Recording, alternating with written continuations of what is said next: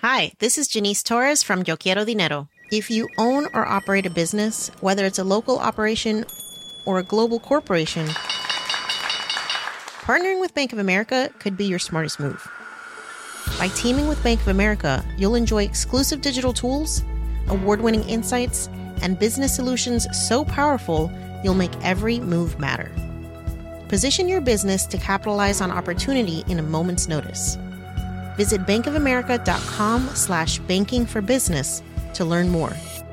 What would you like the power to do? Bank of America N.A., copyright 2024.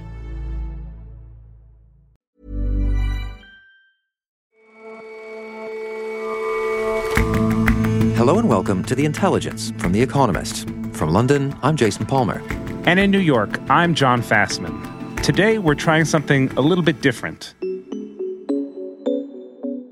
This week, we asked for your questions on the war in Ukraine, and we've really been impressed with the incredible breadth and depth of the questions that have come really from all over the world. So what we're going to do to try to get through the most questions we can is break them down into three categories.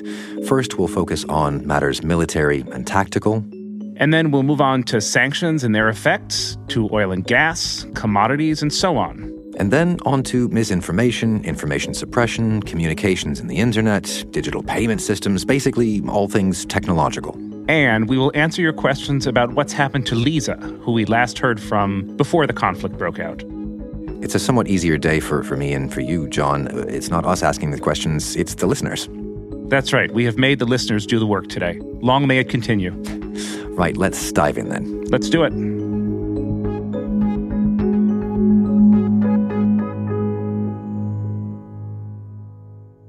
Now, it's no surprise that many of you wrote to us with questions relating to weapons and battlefield tactics, about the diplomacy at work in the crisis.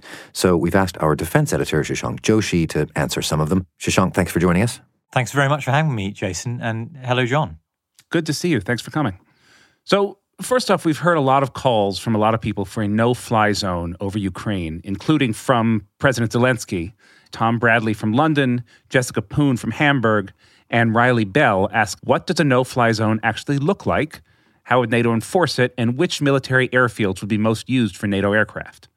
Well, I think the most important thing that everyone has to understand is that a no-fly zone isn't just a thing you declare and then other people stay out of it. It's something that your Air Force has to enforce. It has to keep other planes out of it, including by shooting them down if necessary.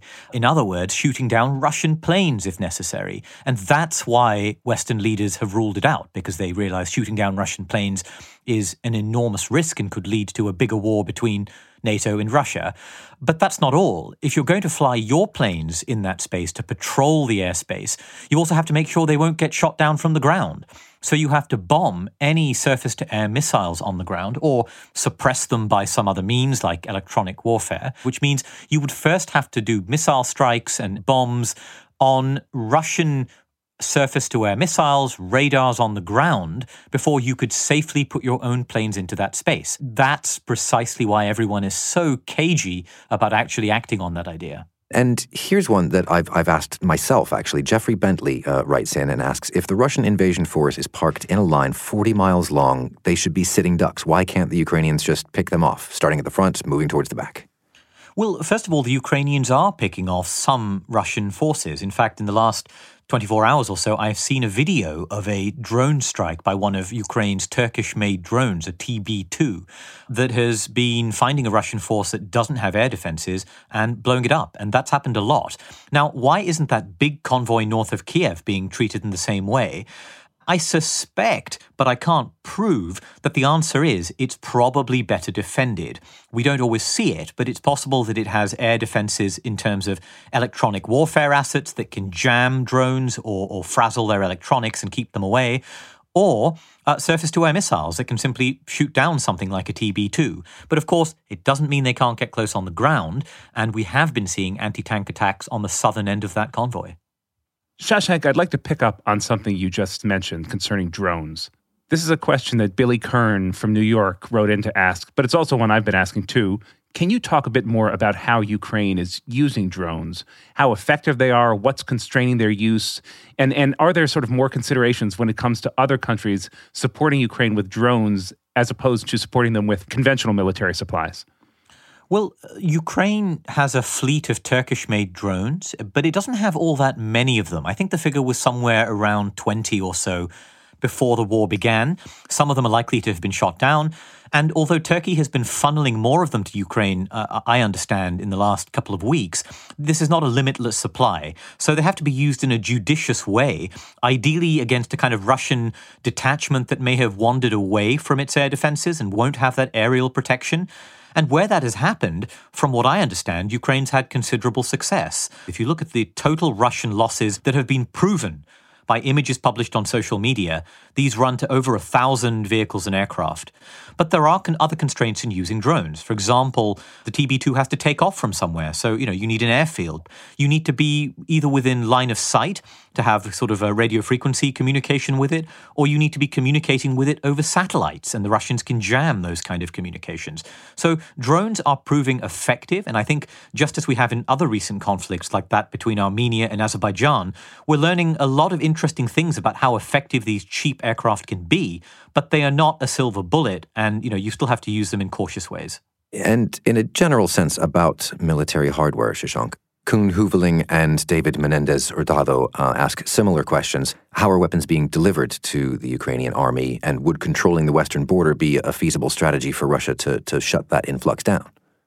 The short answer is weapons are being sent mostly to Poland. There's a particular airport in Poland that's become a huge hub of supplies. But obviously, Western officials are aware of the dangers of putting all their stuff into one depot. Let's not forget, Russia's military intelligence agency blew up arms depots in Bulgaria and in the Czech Republic a number of times in the last 10 years. They're trying to diversify the number of depots they're using.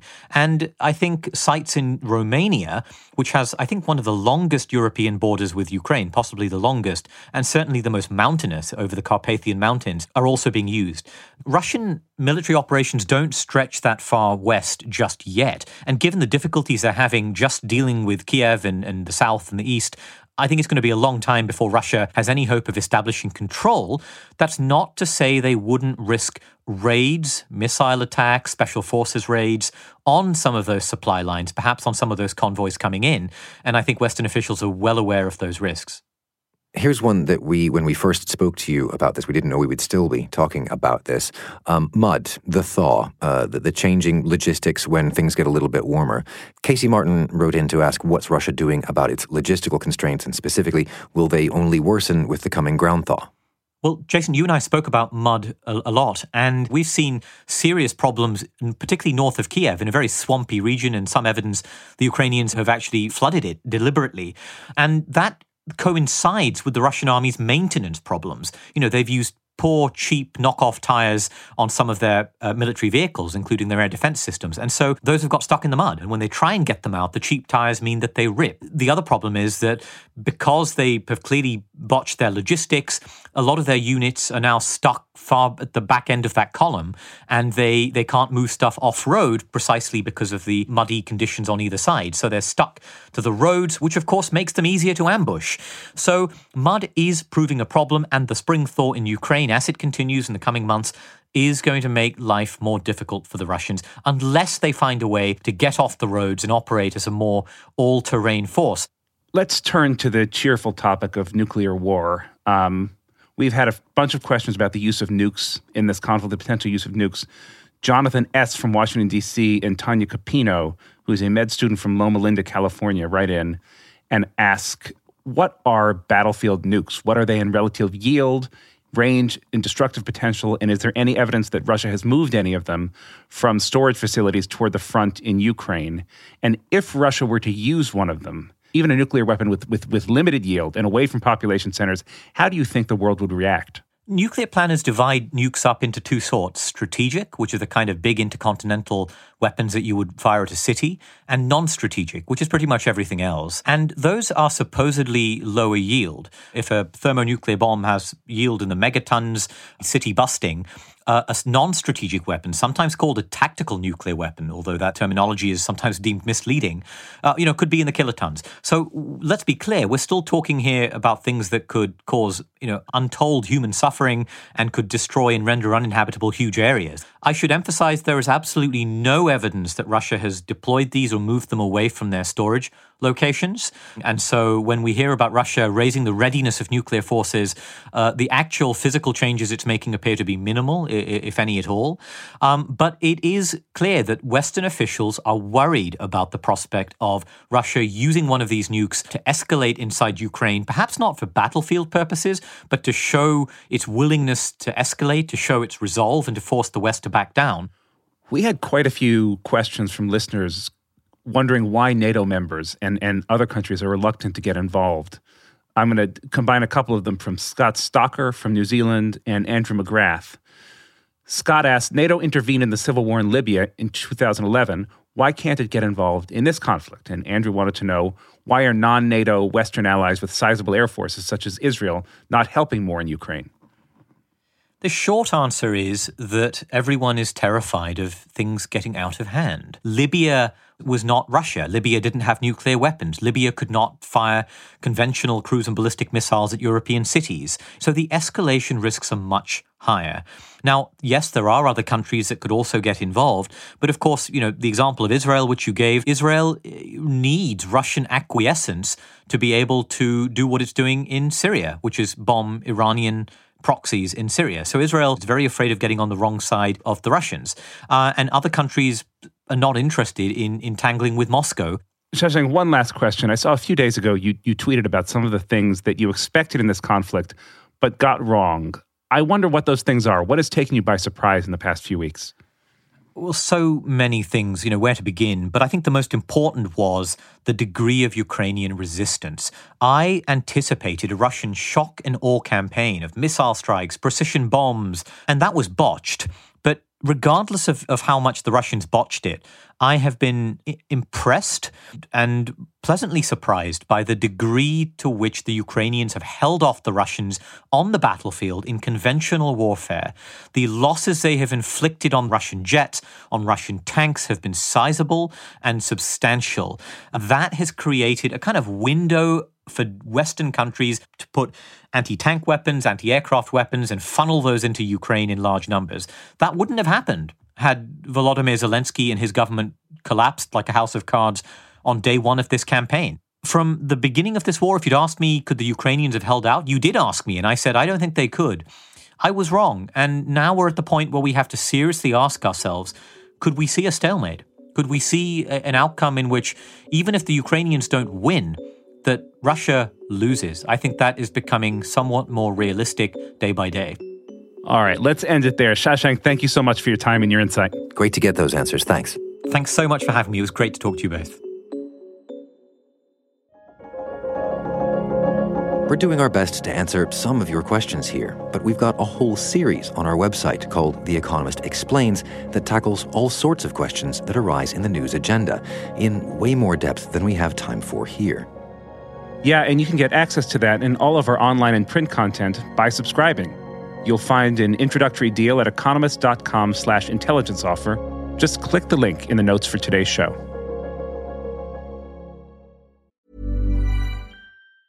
Hi, this is Matt and Sean from Two Black Guys with Good Credit. If you own or operate a business, whether it's a local operation or a global corporation, partnering with Bank of America could be your smartest move. By teaming with Bank of America, you'll enjoy exclusive digital tools, award-winning insights, and business solutions so powerful you'll make every move matter. Position your business to capitalize on opportunity in a moment's notice. Visit bankofamerica.com/banking for business to learn more. What would you like the power to do? Bank of America, N.A., copyright 2024.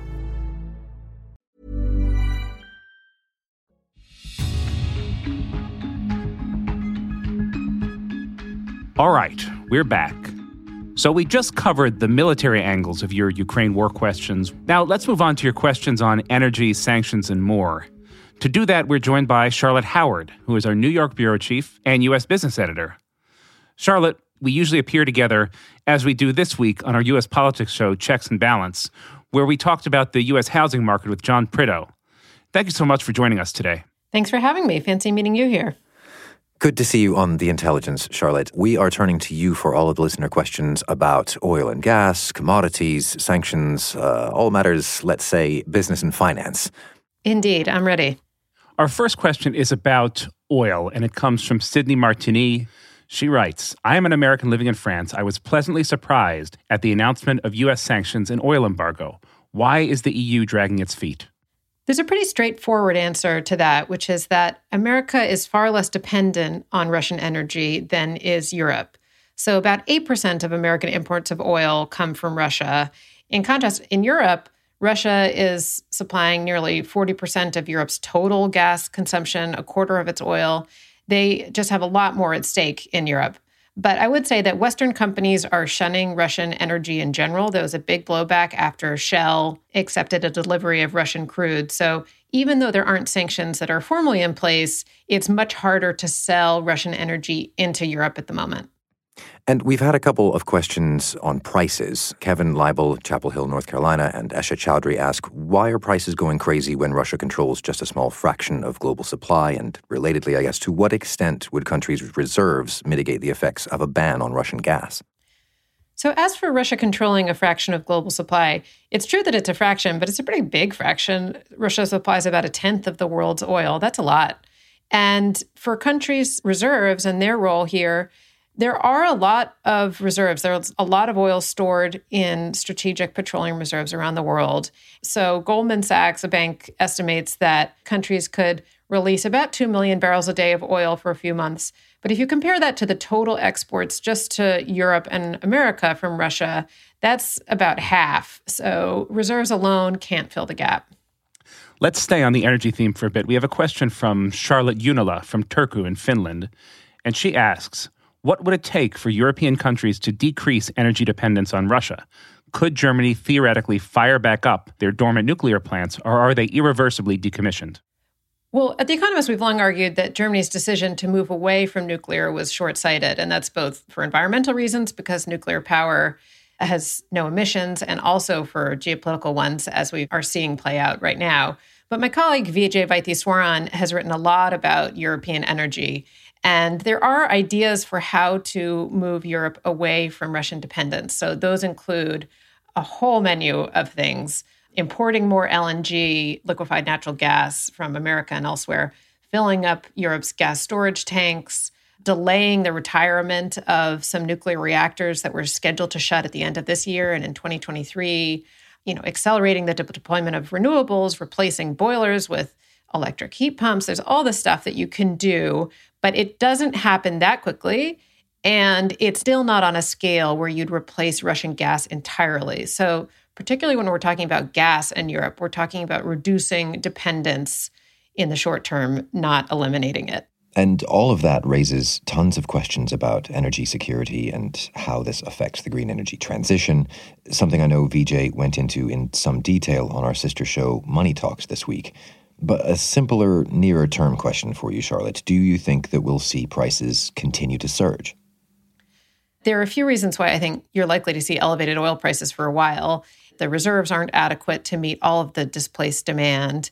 American frackers, even though people sometimes call them the swing suppliers, they can't ramp up production that quickly for logistical reasons. Saudi Arabia and the United Arab Emirates are reluctant so far to boost output. They are two countries that could have additional capacity. Venezuela and Iran, there's talk that some of their oil could come online, but it's not clear diplomatically actually that will happen. So I think that there is going to be real tightness in the oil market because of this war. So let's move on to another commodity, from oil and gas to wheat.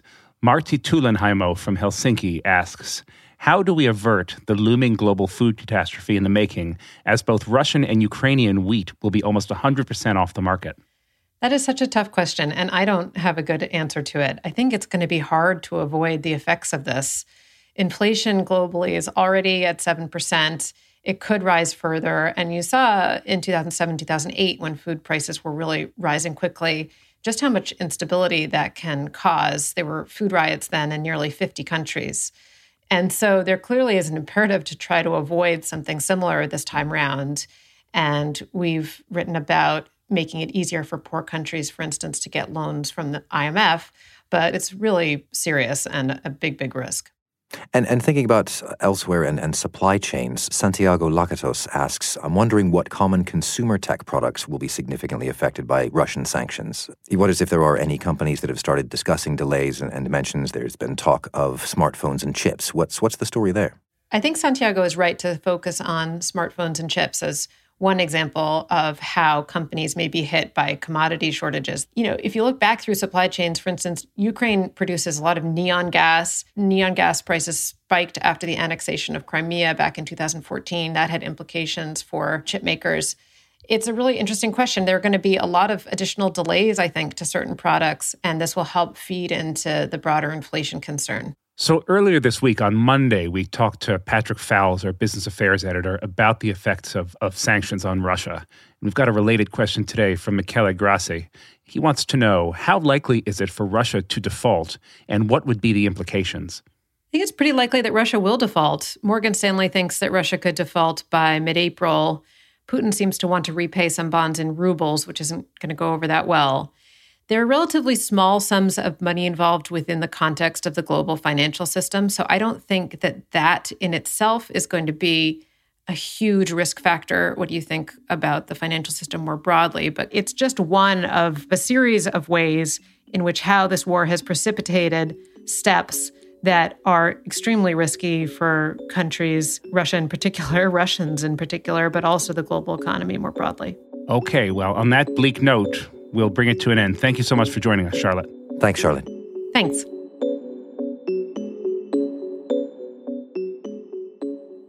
A lot of the questions that you sent to us had to do with technology, and we covered some of those with Shashank at the beginning of the show. But a lot of people also wanted to know about issues to do with tech outside the fighting itself. So we've brought in Tim Cross, our technology editor. Hey, Tim. Hi, guys. Tim, let's dive right in. Let's start with a question from Wim van Dijk in Fairfax, Virginia. He says the Russian people are being presented with a story of the war that does not match the reality of what's happening, and wants to know what the West can do to try to get the true story to them. And Marta Homan is a Ukrainian living in Australia who similarly says breaking through the Russian propaganda machine is no small task, and asks, how do we bring the truth to the people who can't or won't hear it? Yeah, so I think this is basically quite a difficult question. There wasn't a great deal of independent media in Russia anyway before the war, and the passage of this new law where you can get up to 15 years in jail for promulgating fake news as defined by the Russian government means there's even less of it now. And we've started to see the government and Russia's censors crack down a bit on internet access. So access to websites like the BBC or Deutsche Welle or Facebook or Twitter has all been blocked. At the same time, it's possible to overstate this. And while we were recording this, I checked.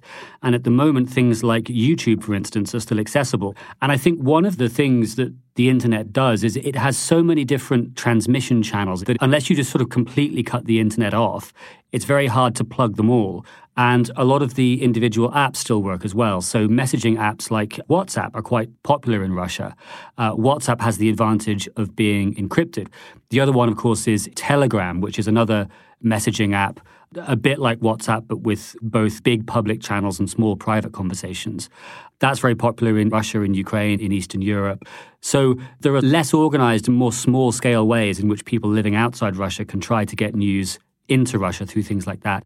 So clearly there are ways for motivated individuals to get news of what's happening, but Russia is really doing its best to control the flow of information in its own country. What about in Ukraine, though? Does it have the capacity to control information there by shutting down the internet, for example?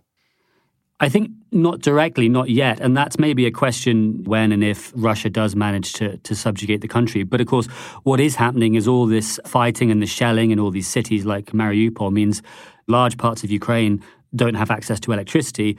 No electricity, among many other things, means no television and no internet, which makes it hard to get information either in or out.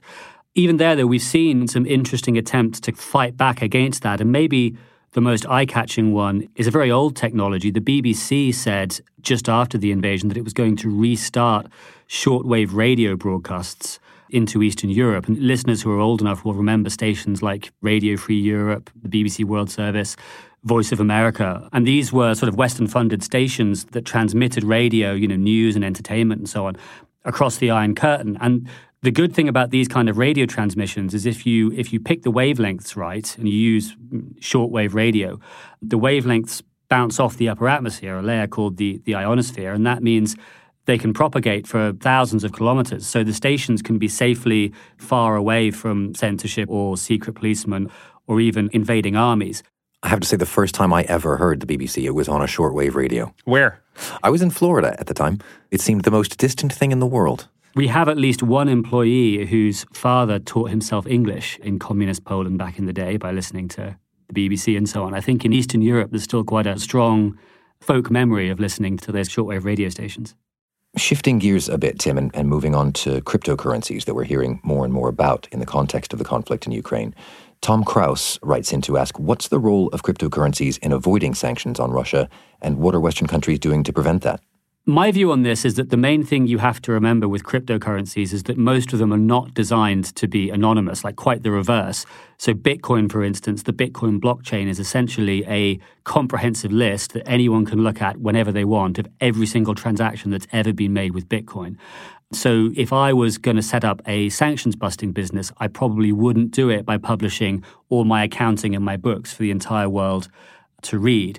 It's maybe a little bit more complicated than that in practice because the trick is tying wallet addresses, which are just meaningless strings of letters and numbers, to actual real-world entities. But, police and organizations like the FBI have got quite a bit better at doing that in the past few years. So I think if certainly any kind of large organization that's thinking maybe we can use cryptocurrency to get and sell millions of dollars worth of machine tools or industrial goods or weapons or something into Russia, I think trying to run a sanctions-busting operation with a set of completely open books is a risky venture, to put it mildly. Tim, that was great. Thanks so much for joining us. Thanks, Tim. Thanks, guys.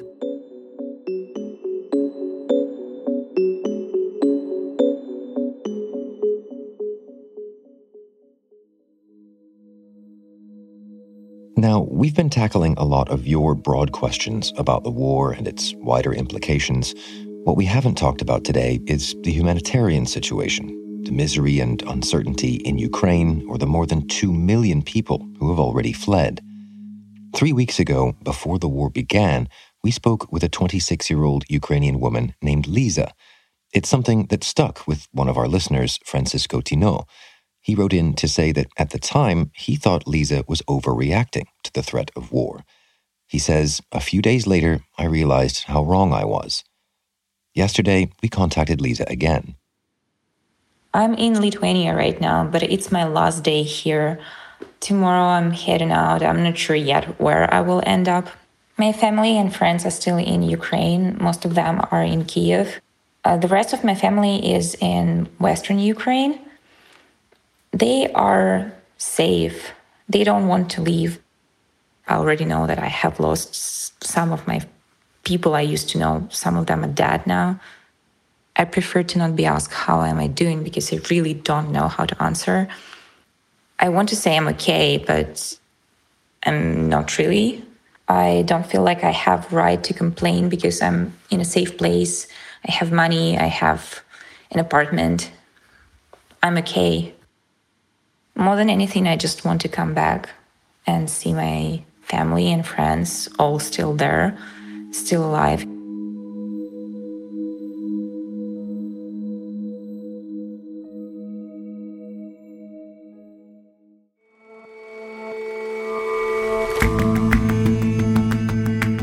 That's all for this episode of The Intelligence. We'd like to say a big thanks to you, the listeners, for your intelligent questions. Sorry that we just couldn't get to all of them. Yeah, I'll second that, Jason.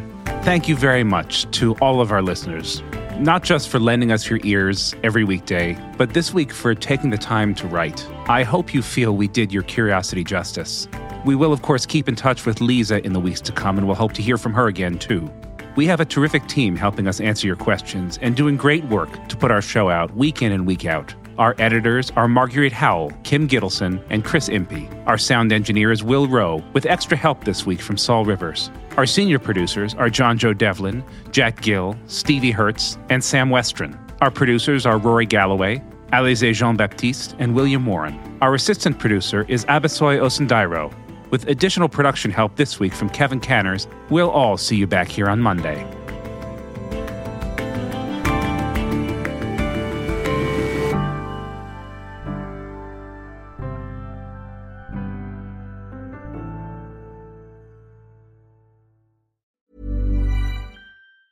Hi, this is Janice Torres from Yo Quiero Dinero.